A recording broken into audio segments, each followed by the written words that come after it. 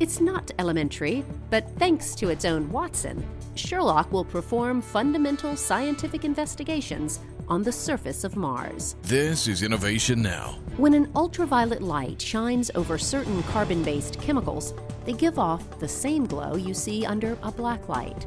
Scientists use that glow to detect chemicals that form in the presence of life.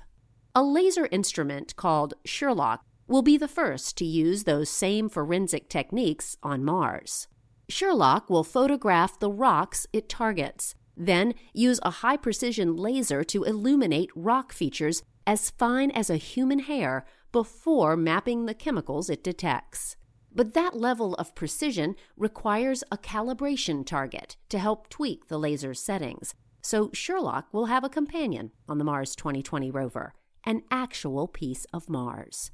Not any meteorite will work for this mission. The sample needs to be solid enough to avoid flaking and must possess certain chemical features to test Sherlock's sensitivity.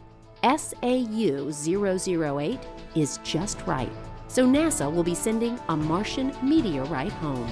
For Innovation Now, I'm Jennifer Pulley. Innovation Now is produced by the National Institute of Aerospace through collaboration with NASA and is distributed by WHRV.